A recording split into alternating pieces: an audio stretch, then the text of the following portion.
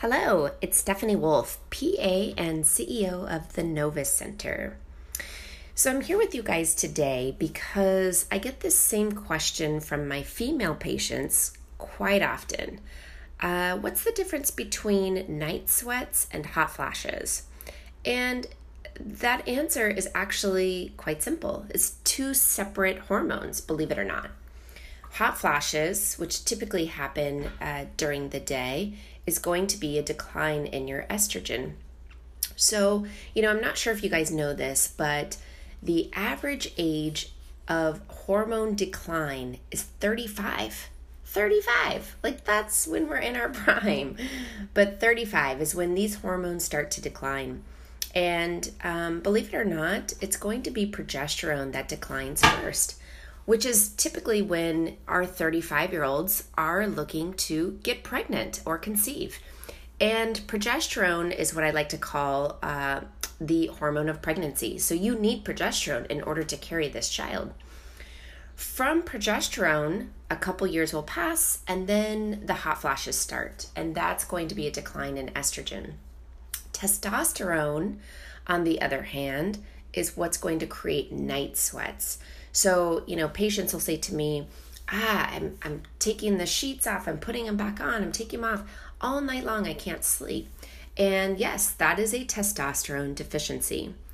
Testosterone. So then women say, wait a minute, why do we need testosterone? What are you talking about? Women need testosterone because that's what actually gives us mental clarity, mental focus, helps with our brain fog.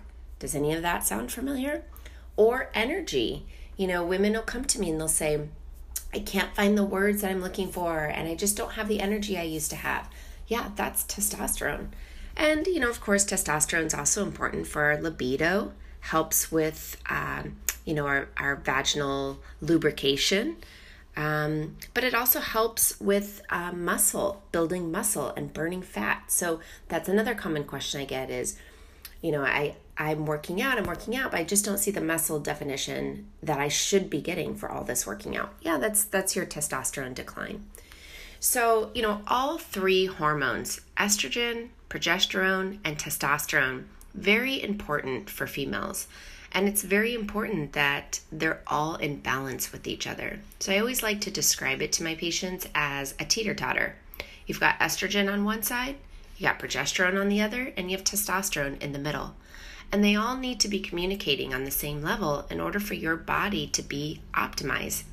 Optimized for, carrying a pregnancy, or optimized for you to find those words. Optimized so that you can burn that fat and build that muscle. Optimized so you can actually get sleep. Testosterone is also important for making sure that you sleep at night. So, just to kind of give you a couple ideas to throw some more out there. Progesterone deficiency. What does that look like? Well, usually, obviously the first complaint I'll get is infertility. I'm trying to get pregnant. I keep having miscarriages. I'm seeing a fertility specialist. My periods are irregular. That's going to be a progesterone deficiency.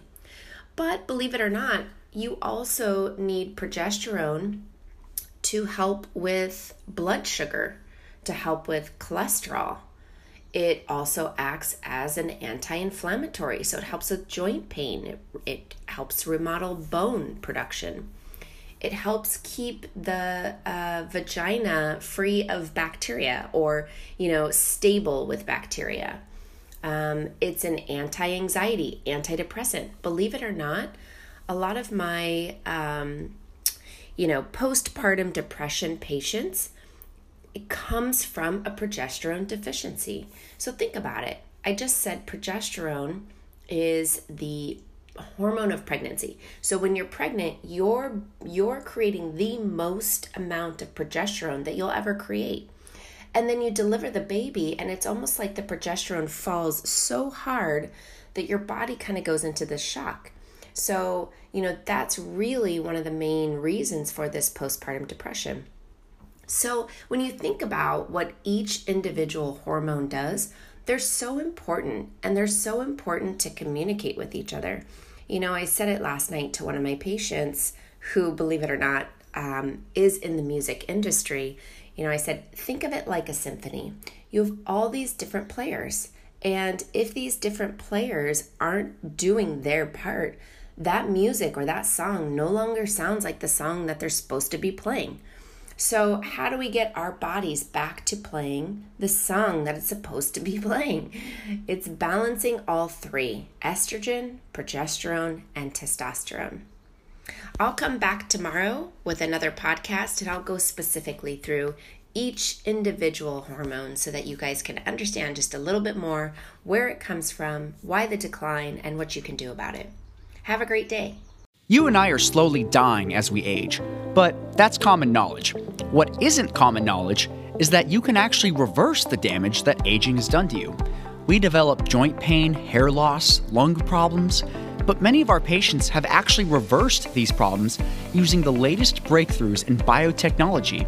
If you'd like to know what biotech we're using on ourselves, our families, and our patients, and how you can use it to transform your body and change your life, just go to modernbiotechradio.com.